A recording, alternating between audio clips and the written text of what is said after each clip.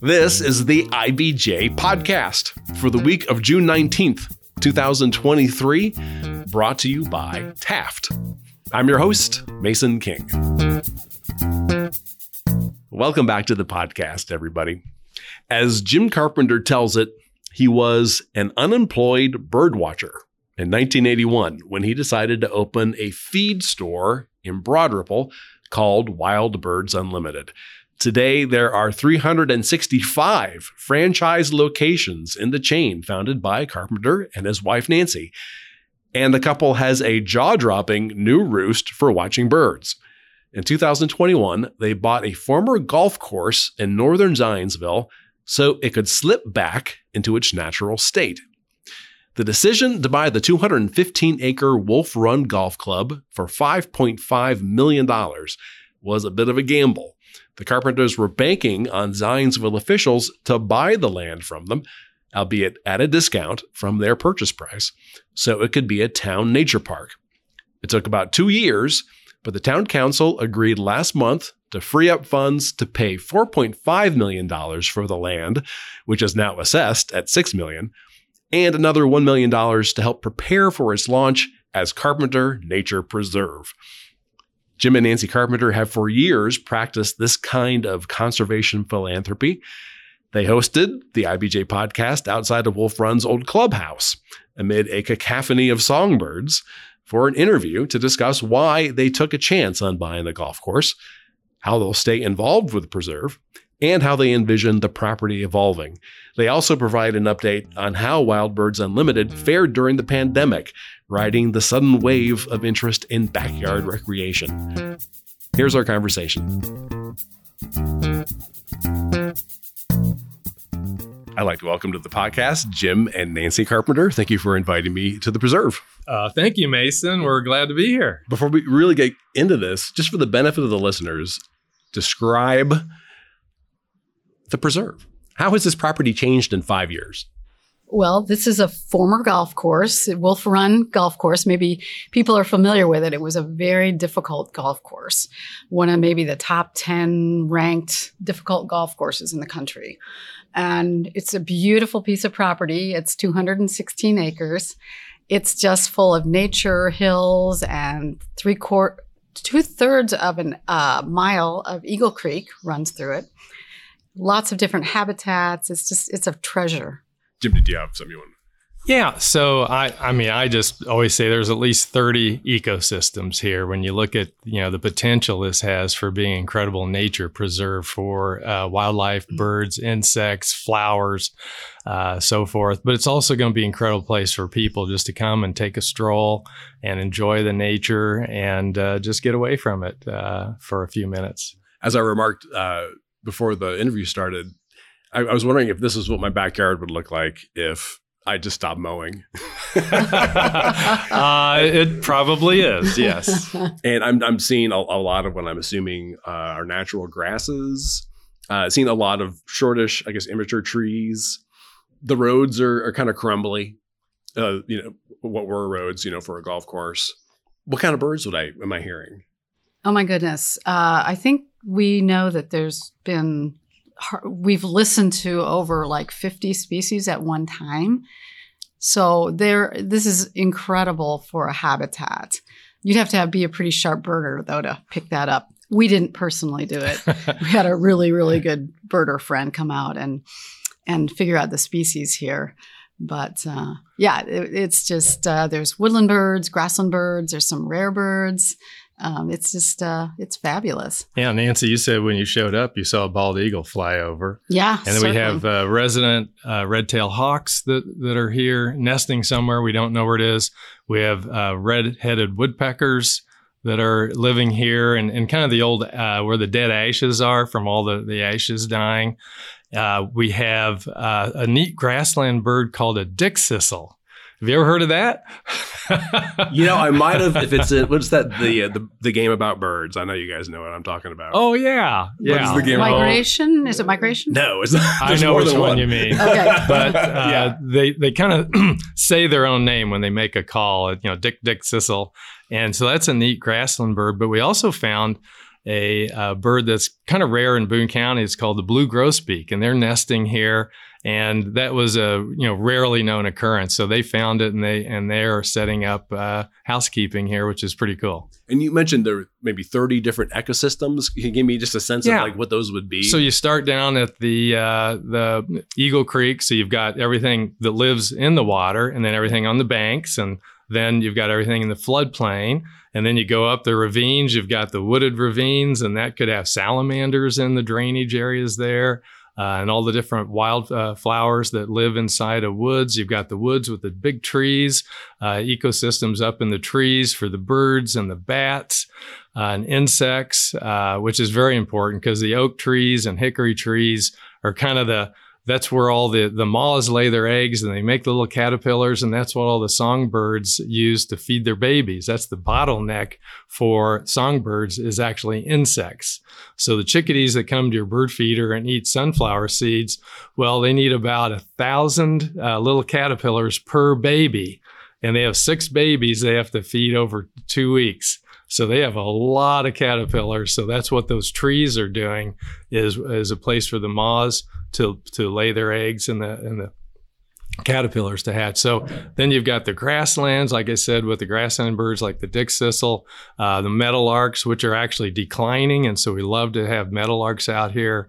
We would love to see bobolinks. We haven't seen any, but this could be a good place for them to come back. And so, I could probably keep on listing, but it gives you an idea of all the different ecosystems. So yeah, it's a welcoming place for wildlife to be able to rest and have a home and reproduce. And as the suburbs are spreading this direction, we're losing places like this. So we're really happy to be able to provide this for the wildlife. So what then is the vision? I don't know, 5-10 years, what will be here that isn't here right now? Well, we have been working for 2.5 years with the town of Zionsville to actually turn this into a town park. And so actually then the process is getting closer and closer. The town council passed a resolution to put out some bonds to sell, and then they will buy the property from us, and then it will be a town park. But about 1.5 years ago, the town also funded a master planning session in which the entire master plan for this as a park was laid out. So they have a pretty neat roadmap of what to do. So their first thing they will do with the funds that are going to be available is to make it open for people, basically roads, parking lots, bathrooms, and trails. So that'll be the first stage. And the second stage will be maybe who knows how many years it would take to fundraise and get the money for a nature center that would then just be a spectacular place to come out and be the headquarters for a nature experience. Other assets here would ultimately be, besides trails, of course, an outdoor classroom, possibly a little campground that scouts could come and use, tree houses, natural playgrounds for kids. An amphitheater. So there's just limitless possibilities, and it will all be passive recreation, no active recreation, no ball fields or anything like that, no lights. So no giant water slides, no flumes. No. Okay. No. Explain to me how you were brought into this by the town of Zionsville. Did it start with a phone call? In a way, I'll just make a short story long. How about that? Great for a podcast. So 20 years ago, Nancy was a volunteer with the Zionsville Park Department, and she went door to door trying to find land that people would sell or donate to the park. And she was very successful and found quite a few donors or sellers of land. So she was successful in that. And she had started a little foundation with the community foundation that was for green space, and it was called the Green Space Foundation. So she had a little bit of money left in that, and so she called the mayor of Zionsville, Emily Styron, and told her, "Hey, did you know we have?"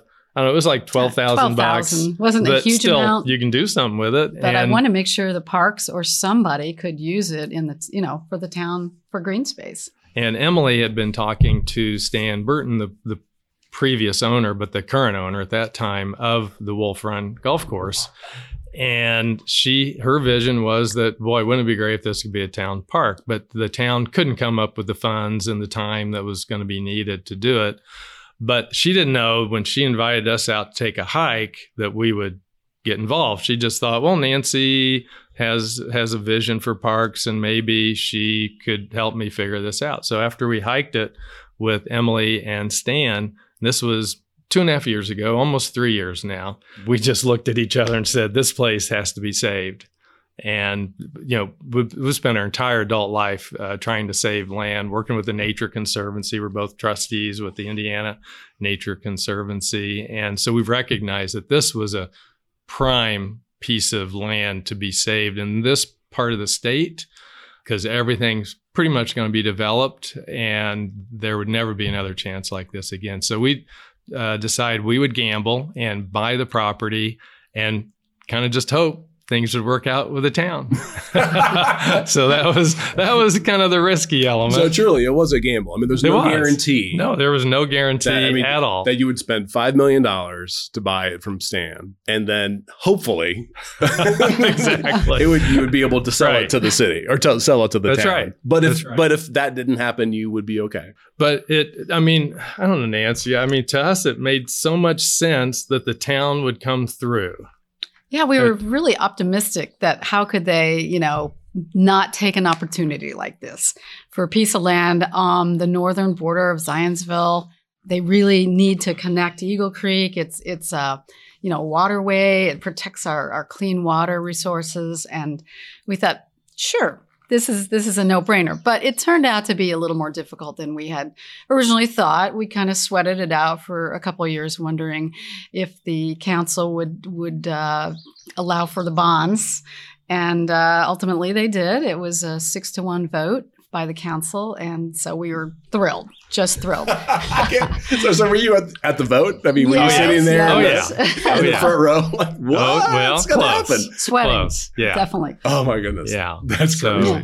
But yeah, the town came through but what really was neat was happening. We always said from the beginning it'd be a bargain sale. We would donate part of the cost that we had paid, as a donation to the town when they bought it from us. But then Jared Logston, who is the park superintendent for Zionsville, he became kind of like I call it the quarterback in the center that kept everybody connected, the park board, the town council, us. And then he went out and applied for grants, which are called next level grants.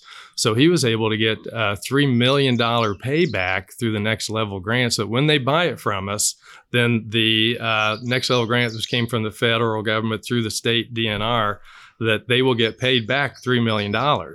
So that was then it worked out great. That was just incredible timing that those were available. Yeah, they had to have a match. And so the bargain sale was the match. So again, you bought it for $5 million and $5.5. $5.5 million. Yeah. Okay. And then you sold it to the town for how much? Well, it was our donation was $1.5 million off of the appraise. So by the time they got around to kind of making a deal with us, it was up to $6 million. Oh, the appraised value. So the appraised value. Yeah. So they're going to buy it for about $4.5 million. Okay, that's the contract, right? Okay, and then they will be able to do that pretty soon. Because the bonds are $5.5 million.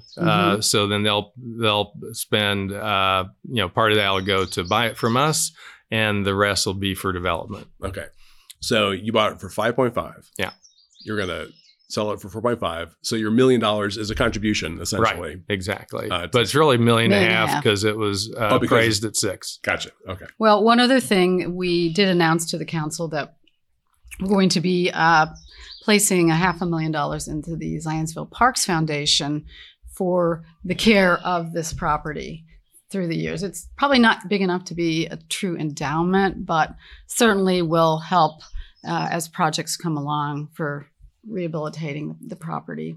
Well, and that's a whole other story. Emily, the mayor, made another big ask of Nancy. She asked Nancy, well, can you start a Zionsville Park Foundation? And so Nancy said yes. So you spent 2 years now. Well, there wasn't anything else to do during the pandemic. So it's not easy to start a foundation, get the board members, have all your board meetings, and then start just all the machinery. Get the but it's all in play. 501c3 status, and but we've got a great board. She's got it all in place for donations to happen, and so it's really an incredible asset as well. So when did you buy it? February 2021. Okay, so it's been more than 2 years. Yeah. So in the meantime, have you been involved in maintaining the property as such? Or what would that entail? Oh, that's just been fun. I got to buy all my boy toys. I got a pickup, an ATV, a pull behind mower. So we just have fun mowing. We use the ATV to pull a mower behind it.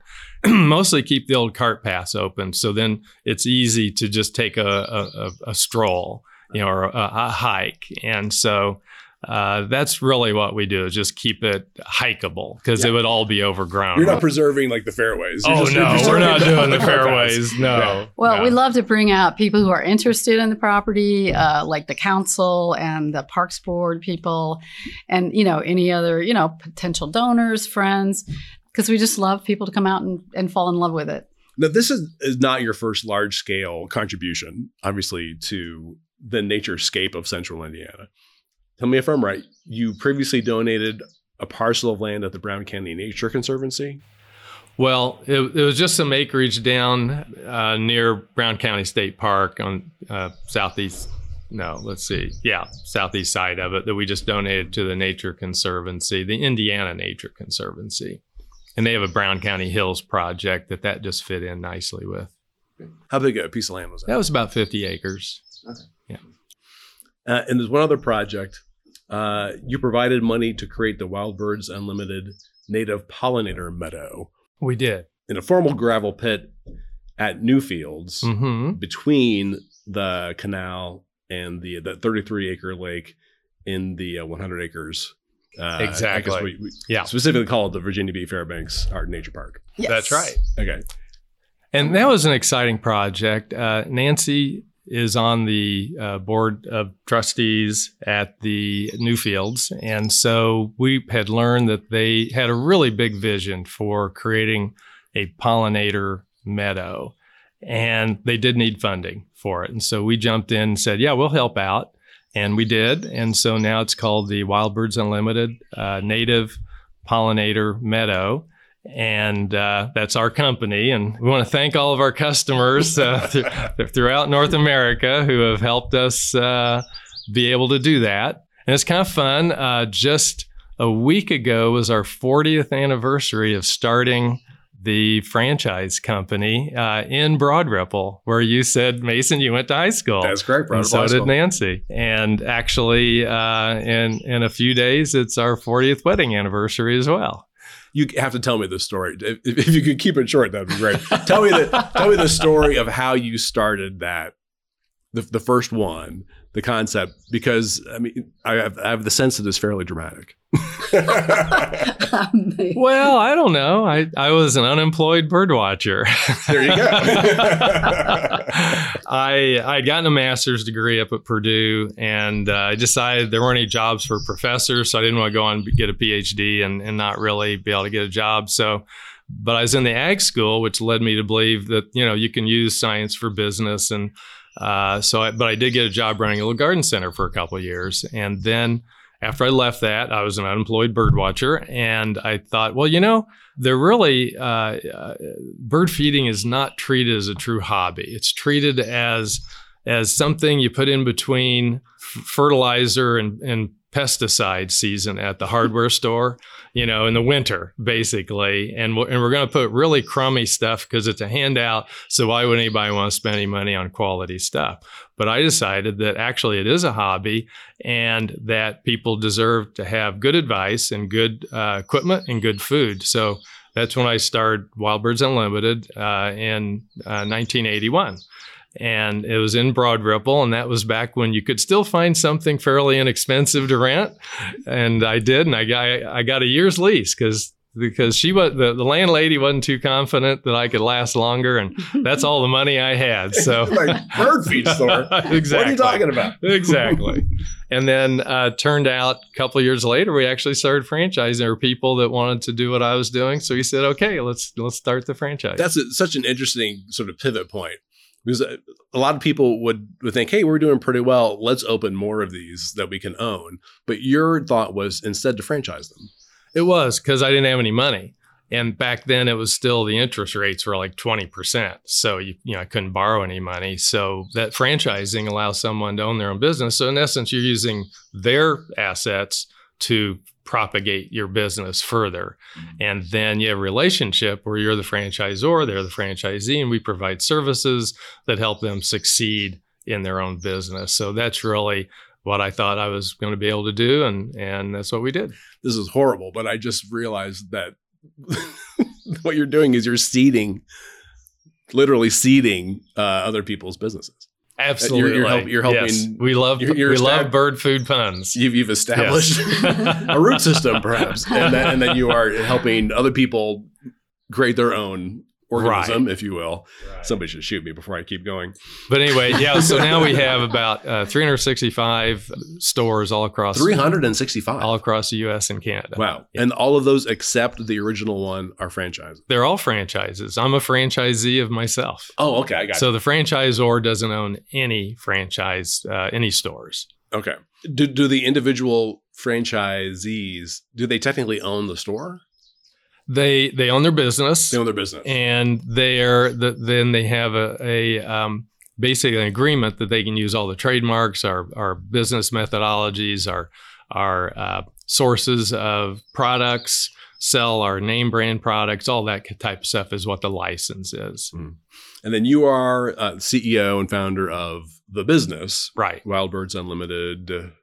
Is there any other Inc. appellation there? Okay, Inc. Right, which exists to franchise the concept. Right. And then revenue comes to you in the form of sales royalties from your individual franchisees. Yes. In addition to some sort of fee that they pay at the beginning. Yes. Okay. Let's take a quick break to hear from our sponsor. This is the IBJ Podcast. Taft, today's modern law firm. With more than 800 attorneys in 8 primary Midwest markets and the District of Columbia, we provide solutions to the business issues facing middle market and emerging companies alike. We do this through a highly collaborative and inclusive team approach. Taft, the modern law firm. To learn more, visit taftlaw.com. All right, we're back with this week's edition of the IBJ Podcast and our interview with Jim and Nancy Carpenter of Wild Birds Unlimited.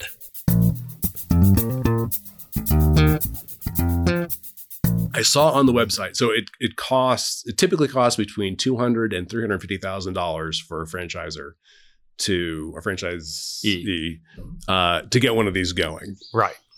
And then you provide all the intellectual property that they need to do that, all the processes, because that seems to me to be the hard thing about starting a business is knowing the processes. We actually have a staff of 55 people up at our Carmel office.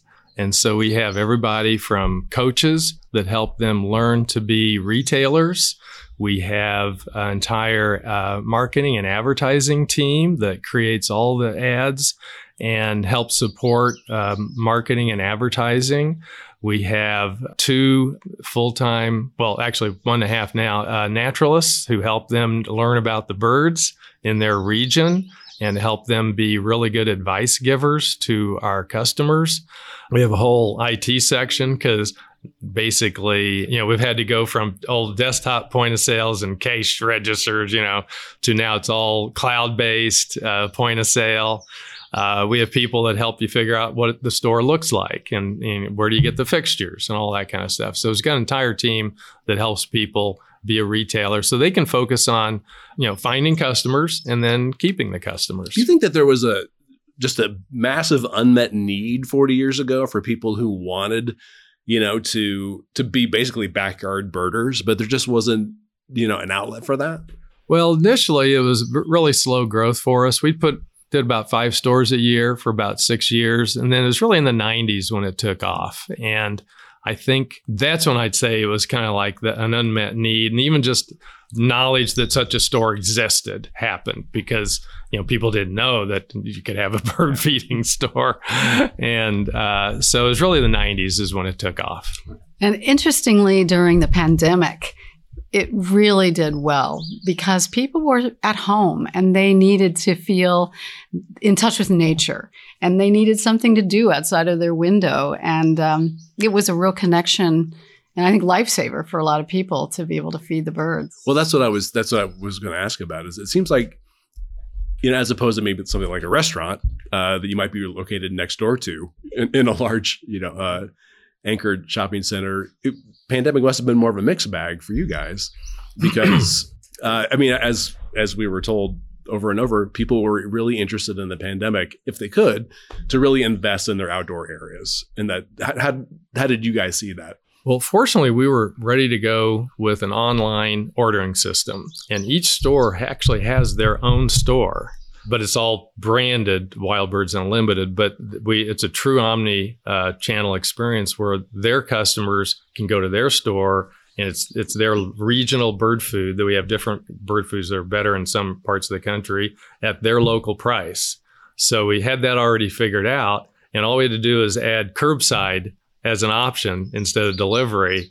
And so that's how we were really able to we were ready for the pandemic. We didn't know it, but we were ready to switch and with a little bit of programming, enable our website to work for the customer. And so the customers all learned very quickly to go to the website, or they could call us and do that as well. But so that really enabled us to prosper, and meet the business and demand that we had. I think, the last time that we'd done a significant story on Wild Birds Unlimited was 2013, and you were in the midst of kind of a refocusing of the store, maybe away from tchotchke-related outdoorsy stuff and really honing in on seed.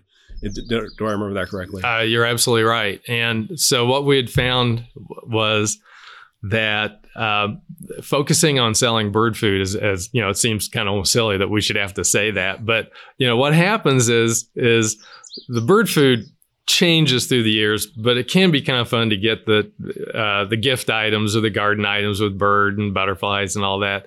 And sometimes a store owner, franchisee, would focus too much on that because it's kind of fun, and then they really wouldn't be as good of an advice giver of bird feeding. And so once we changed that around and we started really focusing on how do I work with each customer as an individual, because every yard is different. And they could be in an established suburb with big trees, or they could be a brand new one that was a cornfield a year ago. So when we work with each customer to help them figure out what are your birds going to be, how do we put the feeders on poles or whatever, and then if they've got raccoons, how do we keep them off of it? And so once we do that, and we focused even more on product innovation in our bird foods and the bird feeding feeders, that was really the way to go. We need to just focus on. We still have a lot of gift and garden items, but we keep them in balance, and so that really did work out. But you by that time had that online infrastructure already developed. You were ready to go. It's very easy to order, and you were specifically ordering from your local store. So actually, the people you go and see inside the store, they're the ones who pack the box, and it's their seed that they've gotten within the last week. It's all as fresh as could be. Now, the problem I've tried to forget, but I will never forget with the pandemic was supply chain, getting the stuff that you need to your store, whatever. And I know that you guys were recognized by, it was a franchise industry organization for supply chain innovation. What did you guys do during the pandemic to make that work? Well, there were store owners who actually couldn't go into their store. There were a couple that couldn't do curbside or anything, but because they had the online store, their customers could order from them on the online store. And we had a vendor who then was shipping from, it's kind of north central Ohio, was shipping anywhere they needed it shipped And so we quickly went, and there were about maybe 50, 60 stores who absolutely had to have that. They couldn't go in. They, could be, there were some laws where they couldn't go in, or their staff, just didn't want to come in or work. And so that kept the store itself was totally closed. So that kept them in business and was a really major impact for the franchisees that were enabled to do that. Did you lose any operators like long term from the pandemic? No, I think actually it did, made a few people just think about, is it time to retire and sell? So we did a lot of transfers. Actually, a couple of years ago was a big year of transfers, but that also could have been, we started what we called 1WBU, which was really catching up with all the visual presentation. Everybody had to have the same loyalty club and the same point of sale. And so it was just time to do it. And that was also when somebody would go, nah, I've been doing this for 10, 15, 20 years. The next owner can do that. So we sold a lot of transfer, but so they're all happy. Transfer, it's just transferring ownership. From ownership from one to another. Or do you have more stores now than you did before the pandemic? Yeah, probably about maybe 25. And I think when we talked to you in 2013, the rate of stores opening maybe about 10 a year or so. We're still about that. Is that about that still? Yeah, brand new stores. We call them vanilla box stores. You go into a strip center and that's what you get. So yeah, maybe about 10 of those a year. And we're anywhere from about 20 to 30 transfers a year. So the latest challenge is now, I don't even know what we call it anymore, inflation. And interest rates are going up.